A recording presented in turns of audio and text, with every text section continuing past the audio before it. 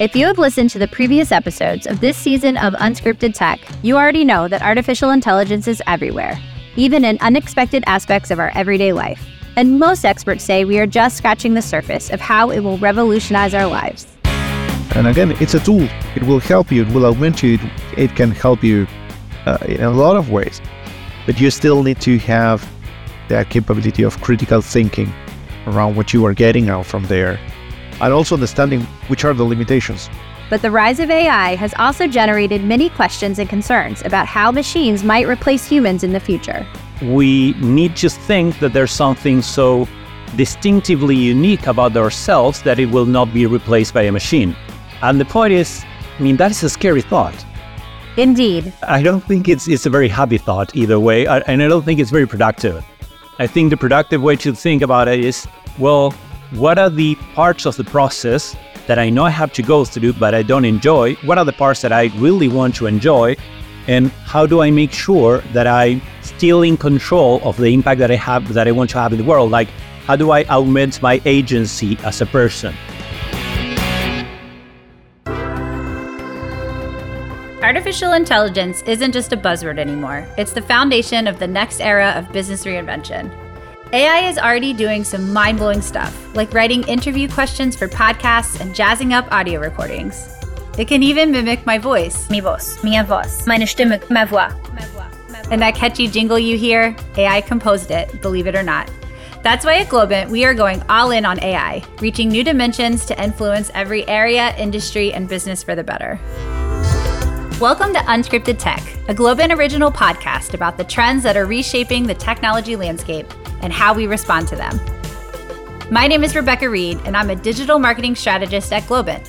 Over the next 6 episodes, we'll be talking with Globers about how AI is changing the game for companies across all industries. Let's dive into Season 3 of Unscripted Tech.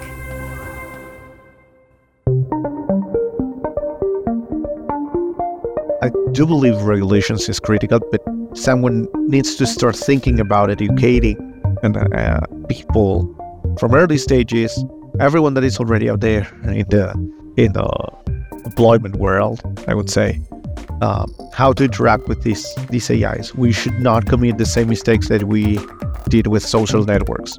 Agustín Huerta is the global head of AI at Globant. He's based in Buenos Aires, Argentina. How do you make these algorithms get a sense of what the real world looks like? Juan Jose López Murphy, aka JJ, is the global head of artificial intelligence and data science at Globant UK. Today we're going to talk to them about the recent innovations of AI, what changes we should expect in the near future, and the way we should deal with emerging technologies. So to get the ball rolling, what are the coolest things you are seeing in artificial intelligence right now? I would say that the first thing or the cool thing that I'm seeing right now is not so much about AI itself. We are seeing an evolution, things that has been going on for quite some time, but it's rather how we are making it able to be used and interacted by people in a more natural way right now, which is for me more interesting. It's like now everyone is able to grasp what maybe people like me and JJ has been talking for many years, that AI will transform us and that it can empower us in many ways and could be a great tool. And maybe in the past it was a great thing that people like us, techies, were able to experience and see the benefits, but people was not able to connect there. And what happened to me in the last couple of months is that I started going to have lunch, dinner, and hear people talking about AI in the table right next to me. And that didn't happen in the past. And I would say never in my whole career in technology have ever happened with any kind of technology. Yes. People may be discussing about the new version of the iPhone or the iPad, but not really about the underlying technology. The tech gadget, yes, but not the underlying technologies. And that is for me one of the coolest thing about this new wave of AI in particular. I don't know, JJ, your thoughts? So I think I perceived the same thing, but for me, it got a little bit overwhelming. Like, parents or families saying, "Oh no, I'm worried about this and that," and the doom saying about this will replace us, kill us, or make us zombies. Which some of that might be right. We'll get to that later. But the point is, it's a constant level of. It's not kind of white noise. It's not in the background, but it's a constant level of information to process. And that is it feels like something we have to manage. And so I don't see it as, oh, look, how cool is this? But rather, oh no, now we have to clean this up. And that's why it feels overwhelming in that sense. Because a lot of people are worried. A lot of people have these magical ideas about what it can do and maybe don't see the pitfalls. So for me, it's much more simpler, which is while probably language models have the highest impact in how they are used in the business, in applications and things like that, the most magical things for me are still kind of the image generation models. Because it's like, it was prior to ChatGPT and kind of the heightened awareness about everything that we have now, it felt real. It was from one moment to the other, it felt very real that you could live in these kind of landscapes and take pictures of that. And everything felt connected. And what I mean by that is there's a background to that, which means the embedding space where maybe concepts are something continuous and there's a continuous variation between a dog and a cat and a giraffe and whatever, and maybe between a forest and a mountain and a lake and whatever, and there's points in the middle you can interpolate between them. But the image, I believe, has such an impact on our emotional perception of things that when you see an image that has these dreamscapes and it just feels natural, I believe that impacts on somewhere like very primitive to me. That's really like, wow, this is really cool. I don't know if it's going to sell a lot of money or whatever, but this is really cool. I want to play with that. And every little interaction, every iteration about improving that feels magical. Like, well, maybe now people have seen through Firefly kind of the in-painting and out-painting or whatever. But when that was barely released with Stable Diffusion, it felt so magical. That was kind of the high point for me. Yeah, maybe for me the problem is that I still suck at doing anything that looks like a kind of a drawing. It doesn't matter if it's artificial or if it is done by hand, by me, it's still horrible. But it is like with music, I like making music, but I make horrible music compared to the music I like here and whatever. And you see people like on Twitter or whatever creating this piece of content, and they're just awesome. And so I want to do that. I can't because I don't have the skill. So true. It's interesting that you talk about the kind of the creative aspects of AI. Can you provide any examples of how AI is being used in certain industries to innovate and break boundaries? I would go one step back with that, Becca, and I would say, hey, I believe that part of what JJ was just mentioning, for me, it's like we need to redefine or understand better what creativity is, really. I've seen many people opposing to these tools in terms of, hey, this is going against creativity and so on. And I just been into Paris and I've been into the Louvre Museum, and you see the paintings out there and you see many things that are like, hey, this style is very similar to this other painter because maybe this one was a student of the previous one. So they have similar things. And that happens also with these kind of generative AI models, where in the end, the styles they can produce may be mimicking some of other people. But really it's the combination that you do, that creativity that you see out there. I was amazed with a particular Instagram account that was trying to create images out from the lyrics of an Argentinian band. And that was really complex because, first of all, it's a band that has a lot of metaphors and even words that are completely invented. They don't exist at all. And the second thing, it was the fact that they were using a model for which you need to provide a prompting in English. So they were trying to communicate these abstract concepts very tied to the culture here in Argentina to a model, translating them into English and obtaining images that really represent or feel that represent those lyrics. Yes. And for me, that is creativity, really. Yes. It's not so much about, hey, how you end up doing that image. You have been tampering with, I don't know, Photoshop, a drawing, tablet, or wherever for hours in order to achieve it, or you have been just so able to translate those concepts, to add those layers of creativity on top in order to make that happen. There has been even some challenges for organisms like the ones that provide copywriting about this.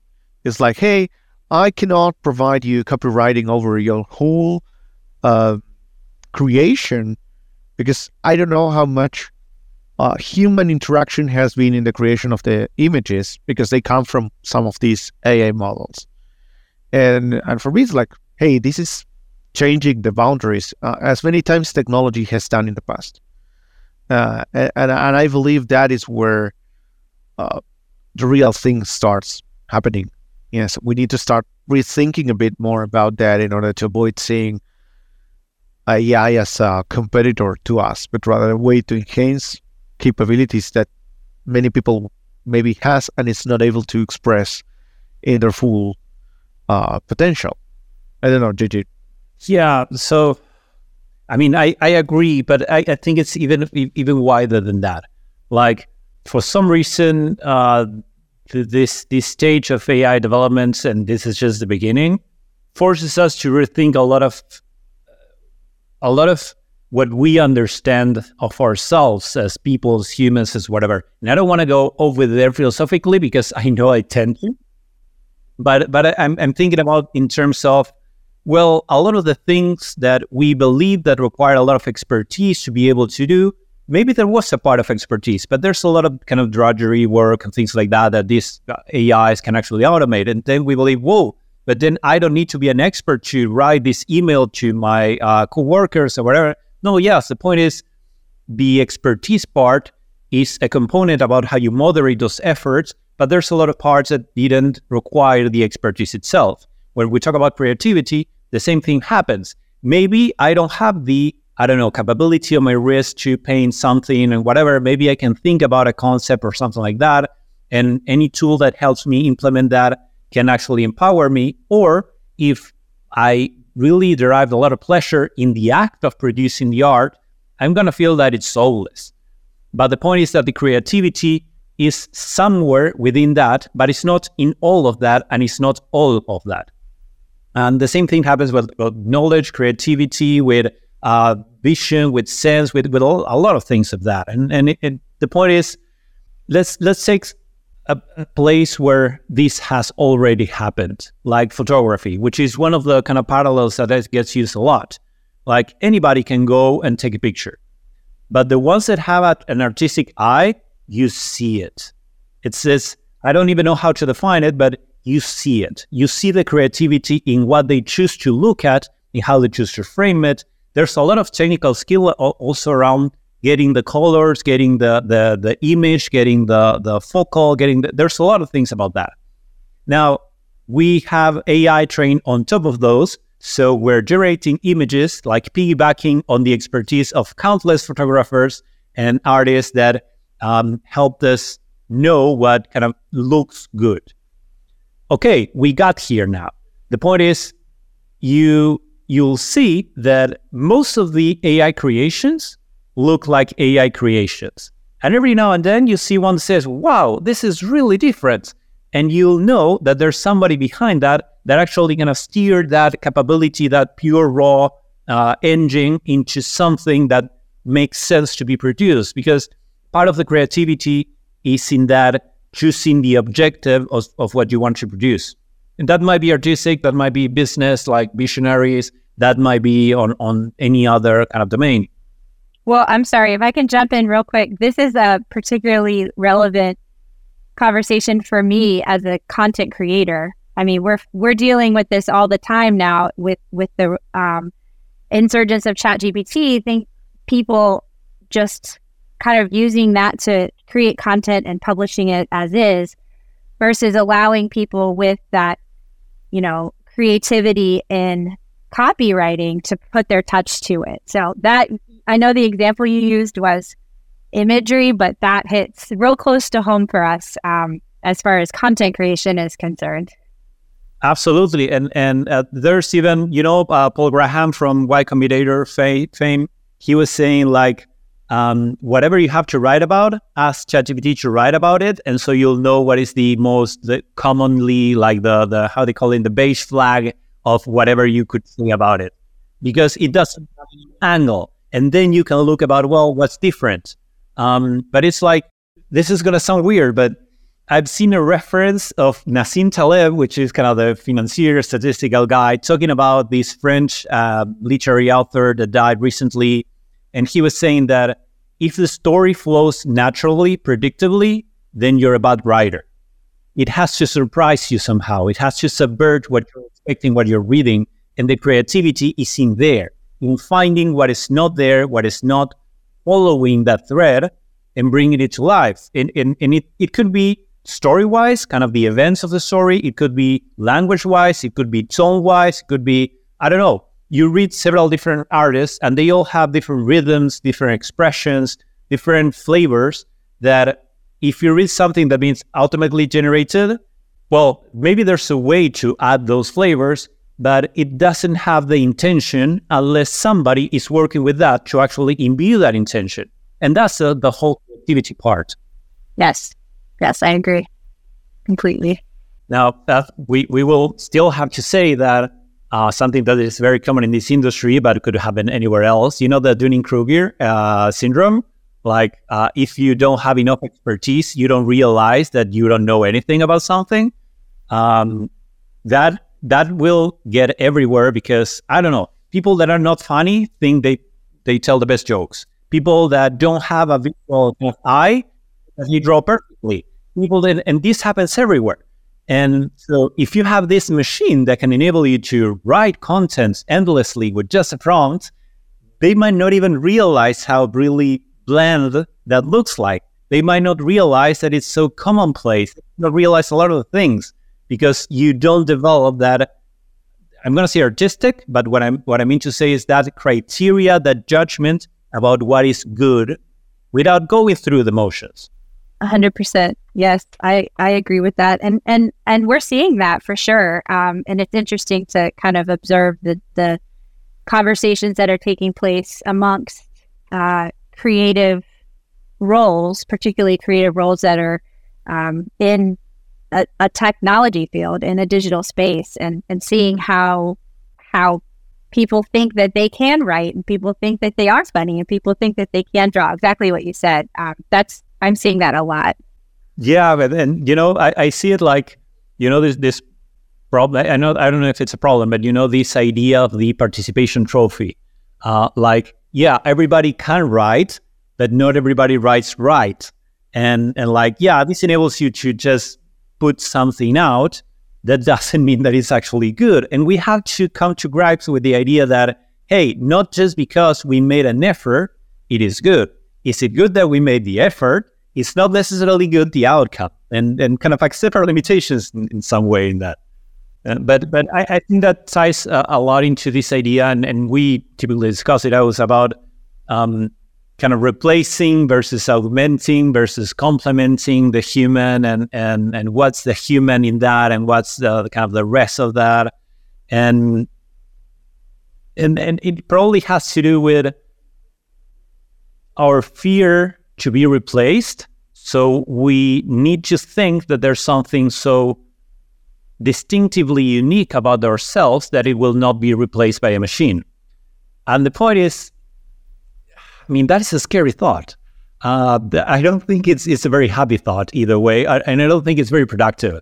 I think the productive way to think about it is, well, what are the parts of the process that I know I have to go through, but I don't enjoy? What are the parts that I really want to enjoy?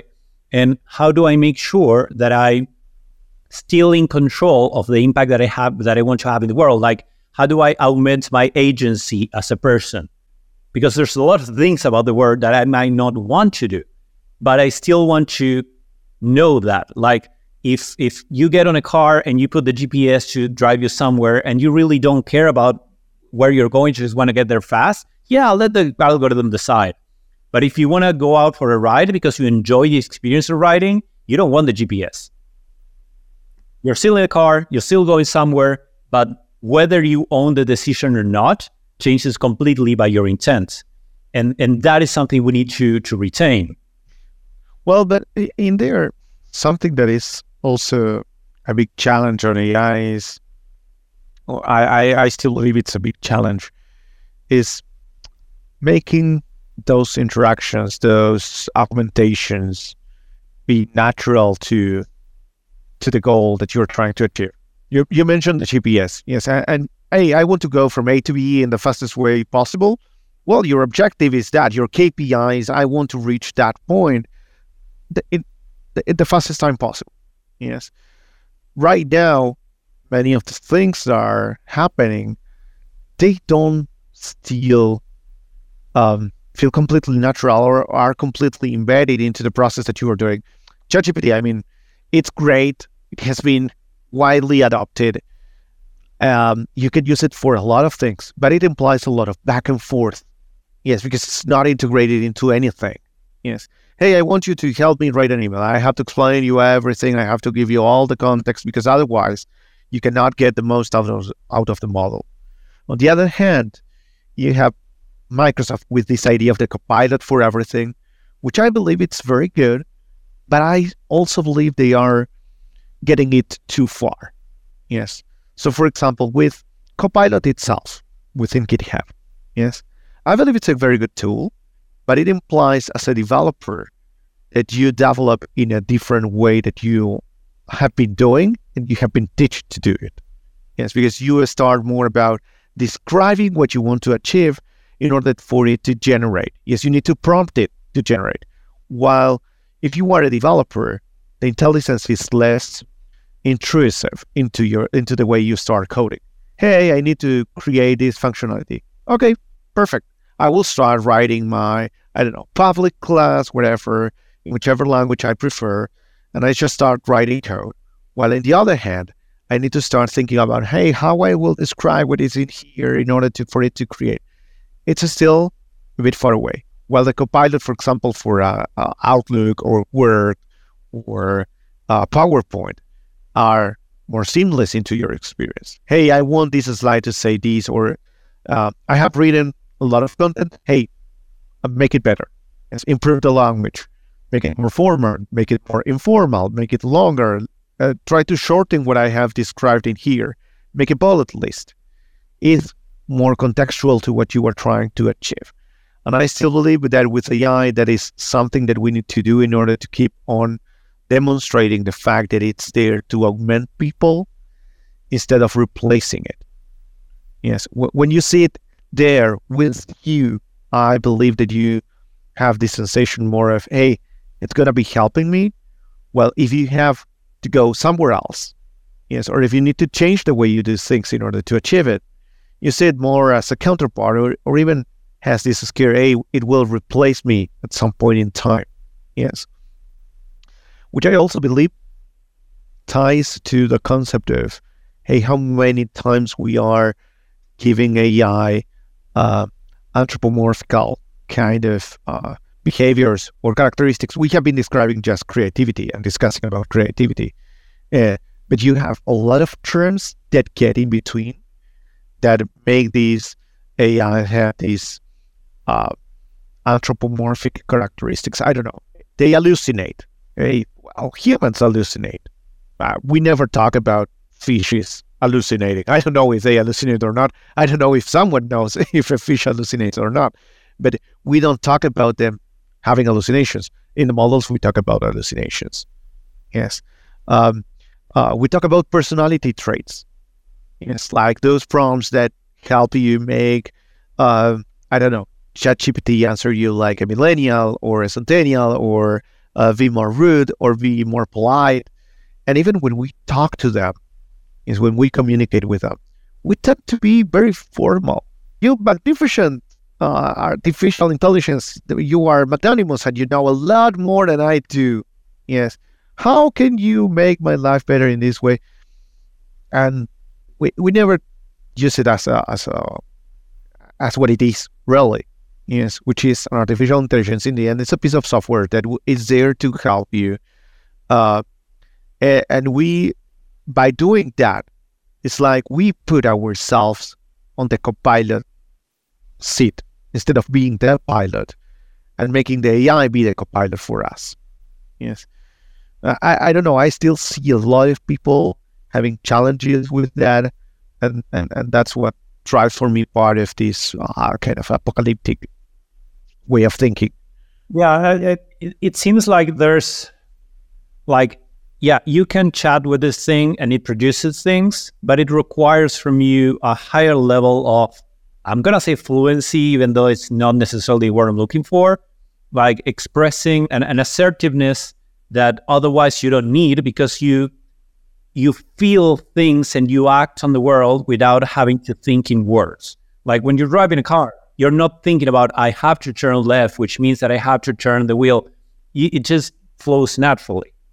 And maybe when you see something, I don't know, somebody produce a slide deck and your response might be, and what does that mean actually? It means it's fine, it's just not yet there. What I would like is to improve this and that. And there's a lot of context implied in your physical, emotional reactions. So even challenging the idea that we think in words, the point is, yes, they are very powerful, but they require this sort of fluency in language, in the domain that we want to achieve, that it might not be as helpful as we think. And then we step back into this kind of, well, we are on the sidecar and the AI produces something and we just kind of guide it a little bit. That's going to be huge. Well, and that's why I also believe it's like we need to start creating new words. When artificial intelligence as a concept was coined, we were trying to replicate humans, and we still keep on the same way thinking about it. And I believe that we need to start coining terms that can describe these kind of behaviors in a more accurate way and describe it for software itself, so we stop being so scared and embrace it better, and use it as what it is, which is a tool for you. Yeah, and also to fight back, because then ChatGPT will know what that means. If we invent new words, we'll still rule it. Well, you know that people start asking ChatGPT, hey, how you describe the behavior of why I keep talking to you so formally? And it provided a word. Yes, I don't remember it, of course. It's one of those many prompts that you read that are funny. But it's like people ask it to define the concepts. Well, maybe we can ask it for inspirational things, but otherwise maybe we can start using terms like when you name now naming animals is also no longer very Latinish, I would say. You know, they're naming animals based on popular people. Yes, but I think we need to do that. We need to start doing that at some point in time. It will help us create some kind of mental barriers for that, and will help us act. For me, it will also help us to act more ethically and responsibly with these technologies.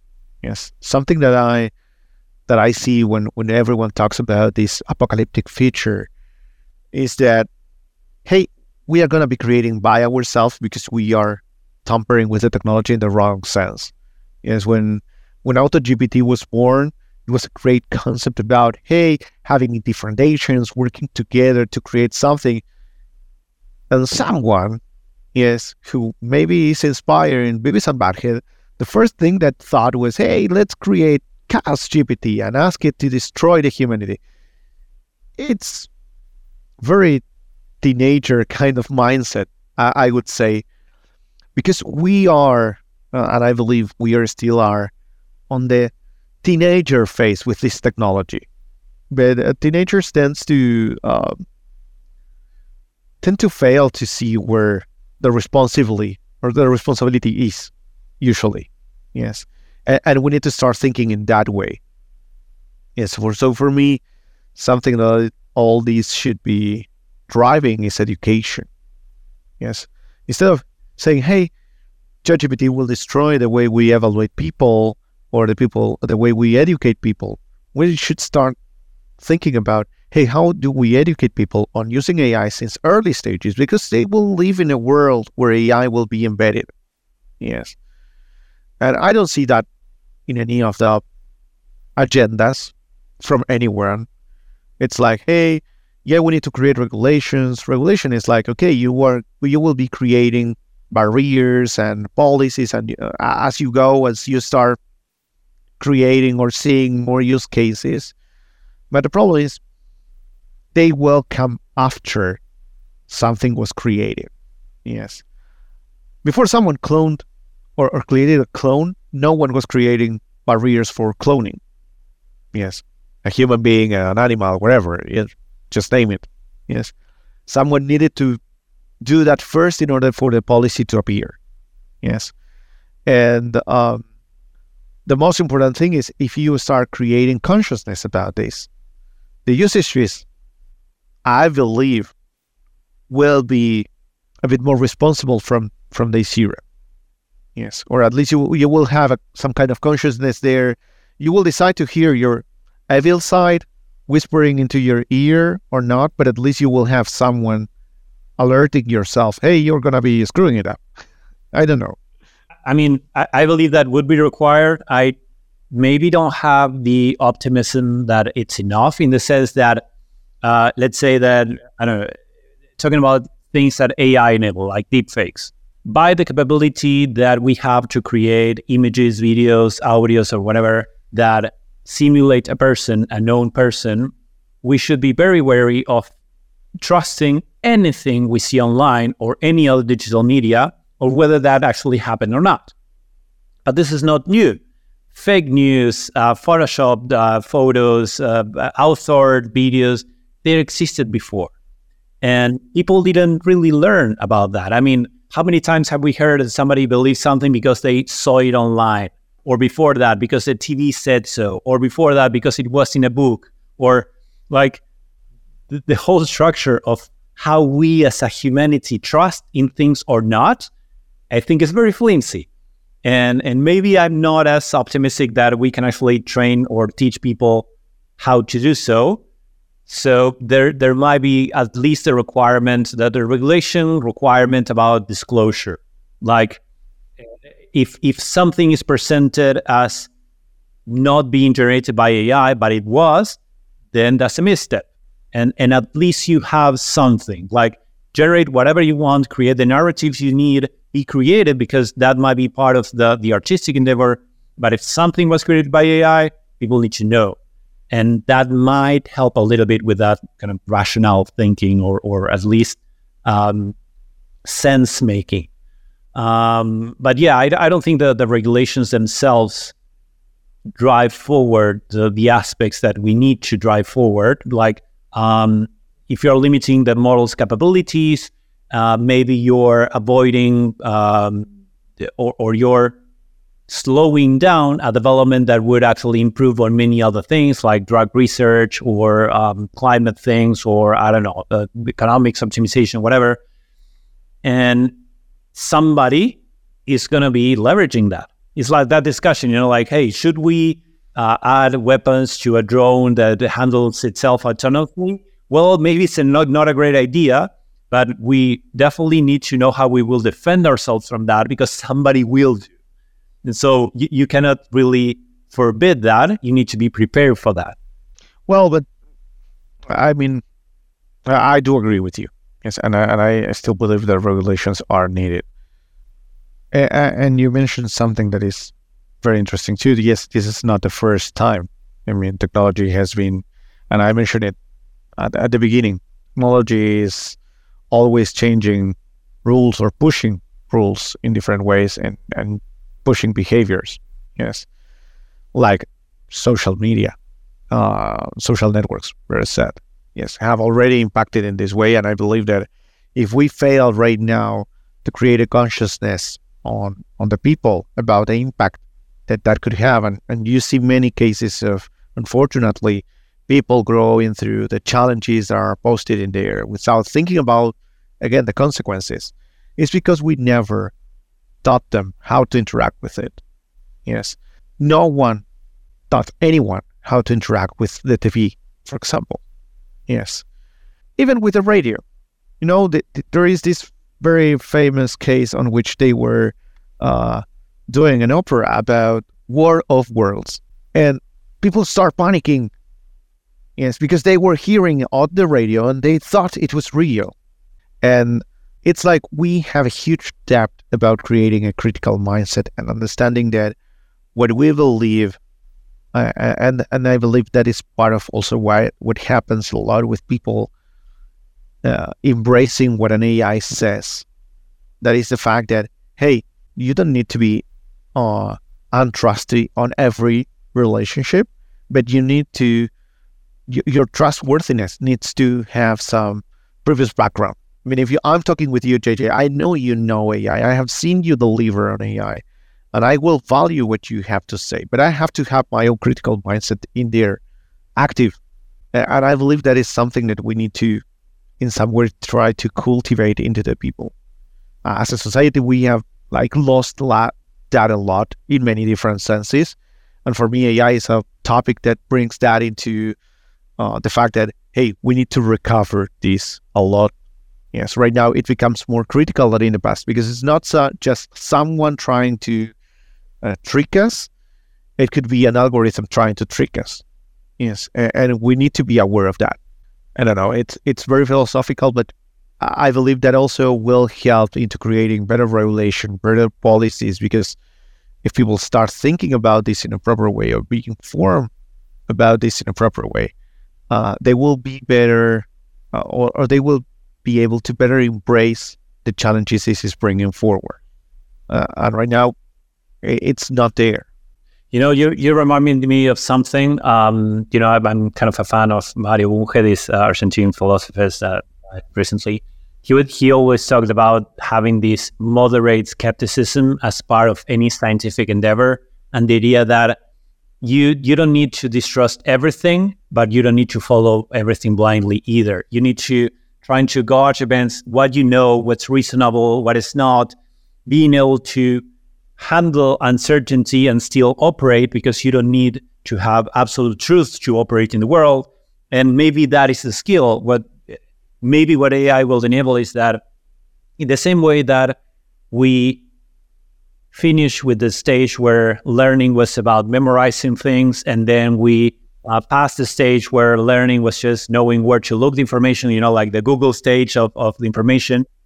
Maybe now that we have these reasoning capabilities on demand, we can focus more on, well, how do we educate children into this moderate skepticism, into how to construct arguments, into, going back to kind of Socratic philosophy, like how to think about thinking, and that be the main core of what we do. And then, we will have our own ways of manifesting into the different domains and skills and traits and whatever.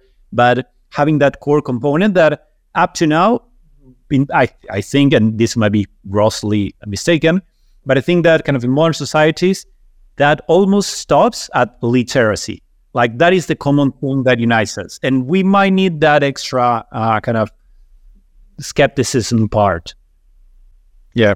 Again, I don't know if it is something teachable or not, but I believe that we need to foster that in some way, because otherwise, even not only the AI, but everyone could become or be seen as an expert on something, because they are leveraging these models into creating some point of view that it can become viral very, very fast.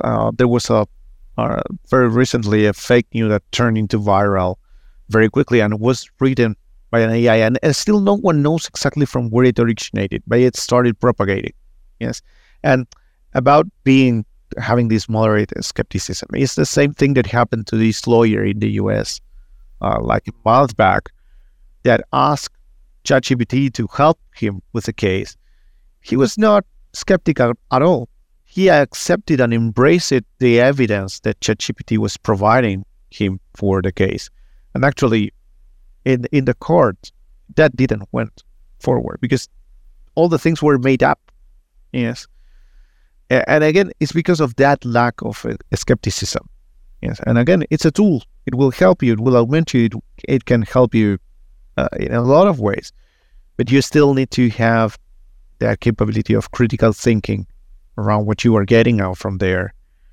And also understanding which are the limitations. Clearly, that person didn't really understood what ChatGPT can bring into the table and what not. Yes.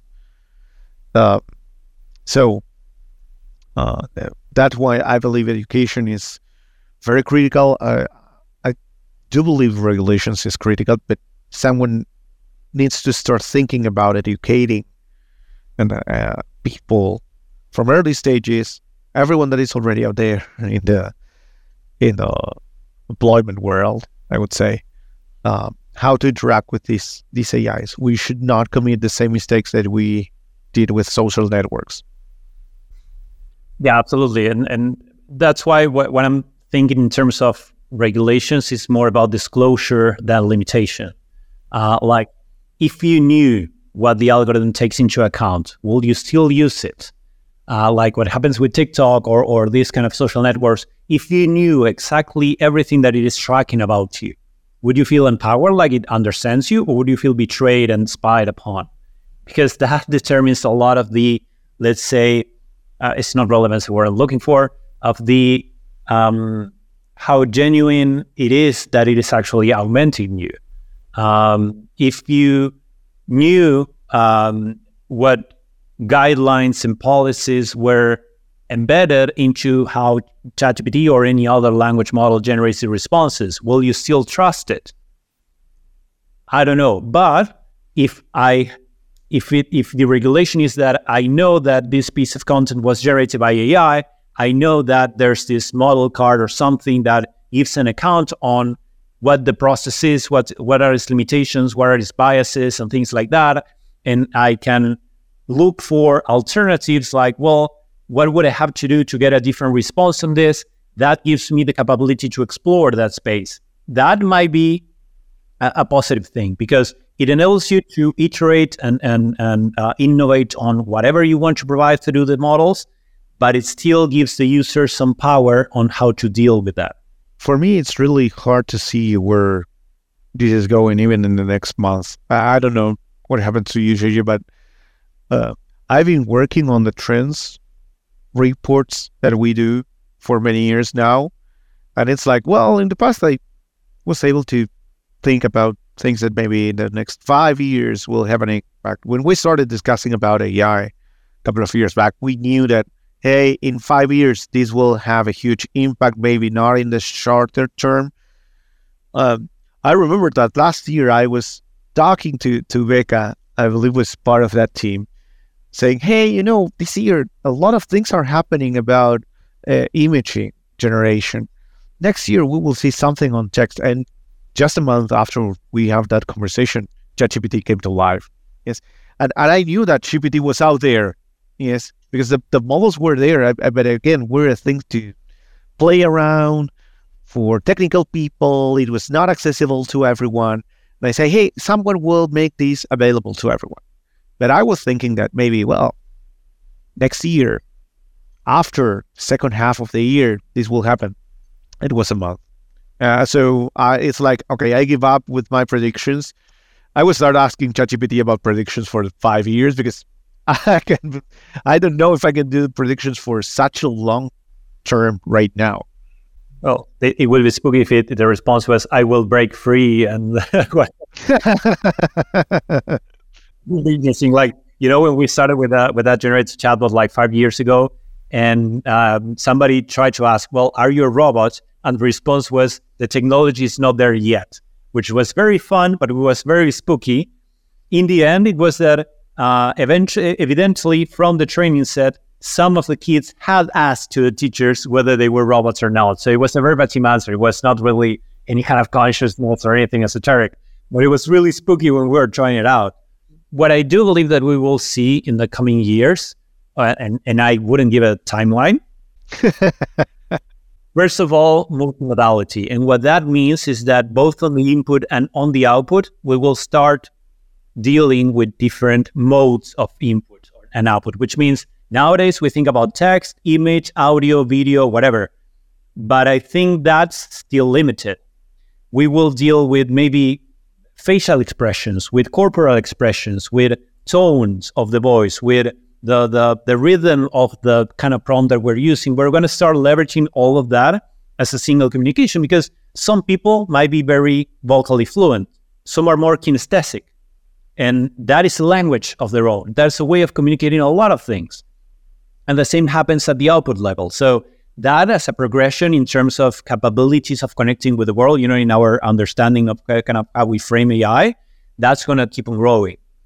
And the other one that is heavily researched is the grounding issue, which is how do you make these algorithms get a sense of what the real world looks like? And the real world has physical laws, has norms, has, patterns of behavior, has conventions, has a lot of things that can be expressed through words, but are not limited to words, and actually influence what words can be said about something or not. So you wouldn't discover a physical law through the description of something maybe, or that if I drop something midair, it will fall on something like that. There may be some components because there will be some text that deal with that, and the language models may have picked that up, but actually being able to have that as part of knowledge of how the world works is going to be huge. Now, I'm thinking that those two are coming in a way or another because they're really being worked on. So any breakthrough might happen any day. But those are typically the limiting factors we have now. Yeah, and with that, do you think that will help us finally bridge the gap of, AIs right now can produce content, for example. We have been discussing this on this episode. But right now it's like they are very limited in terms of actions they can perform. They don't do an action over the physical world or even a lot about the virtual world. And I believe that is still the next phase that we need to see. Because right now it's like, hey, I produce something and still, yes, as part of the whichever product that AI is embedded, yes, you do something upon that. Hey, I have this forecast on the production, then someone picks up that number and based on that acts in some way. Yes. But it's still very scripted. Yes. The rules, we put them in place. It's not like, hey, if this threshold is achieved, then you do something, you act upon. Yes. And the AI having that possibility of not only providing an input for a decision, but taking the decision and taking the action after the decision. What do you think? For me, that is what will happen in the longer term. Yes. Maybe after what you have said, because in order to do that, you need those capabilities that you are describing. Hey, I need to understand a lot more about the environment overall and what's going on around.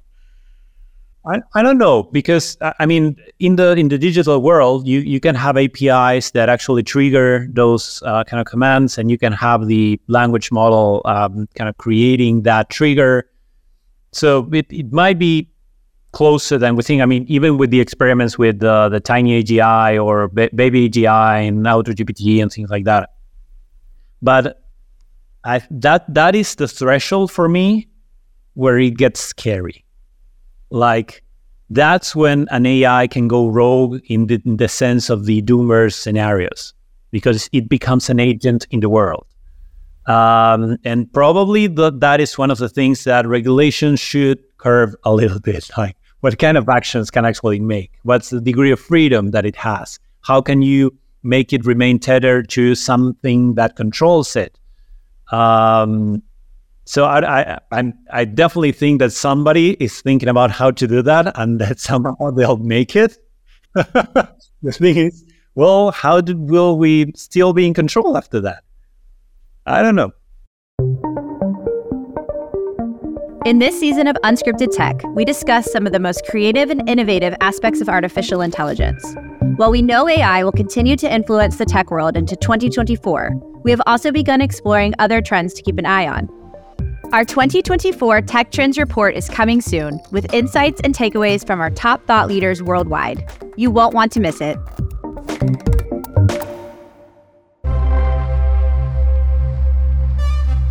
This was Unscripted Tech, a Globant original podcast in collaboration with Posta. This podcast was produced by Guido Scolo, written by Roque Casiero, and edited by Nacho Ugarteche. Our executive producers are Luciano Banchero, Diego del Agostino, and Juan Manuel Feraldez. Our content strategist is Georgina Portes, and I'm Rebecca Reed, marketing strategist at Globant.